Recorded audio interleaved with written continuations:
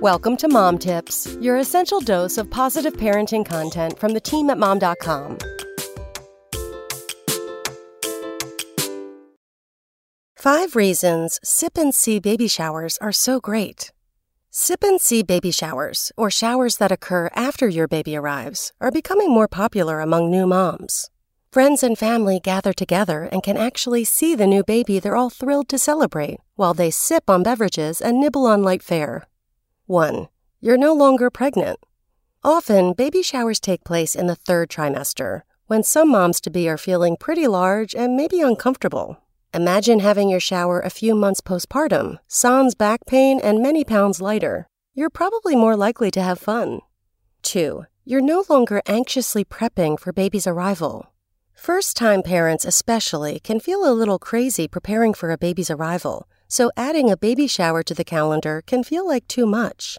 Imagine celebrating after. Now you can focus on what an amazing thing your body just did and enjoy your party. 3. You can show off your adorable baby.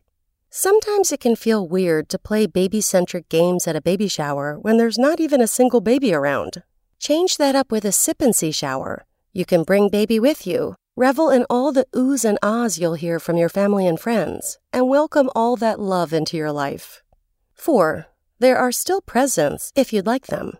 You can still register for a sip-and-see shower, and if you really want, you could start that registry before your birth too, so you can request gifts of newborn things like diapers and itty-bitty PJs.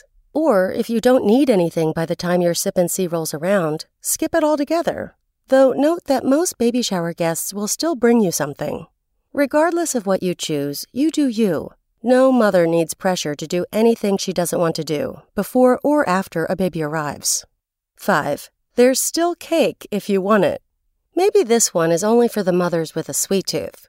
But if you like the idea of celebrating baby with a cake, have a cake.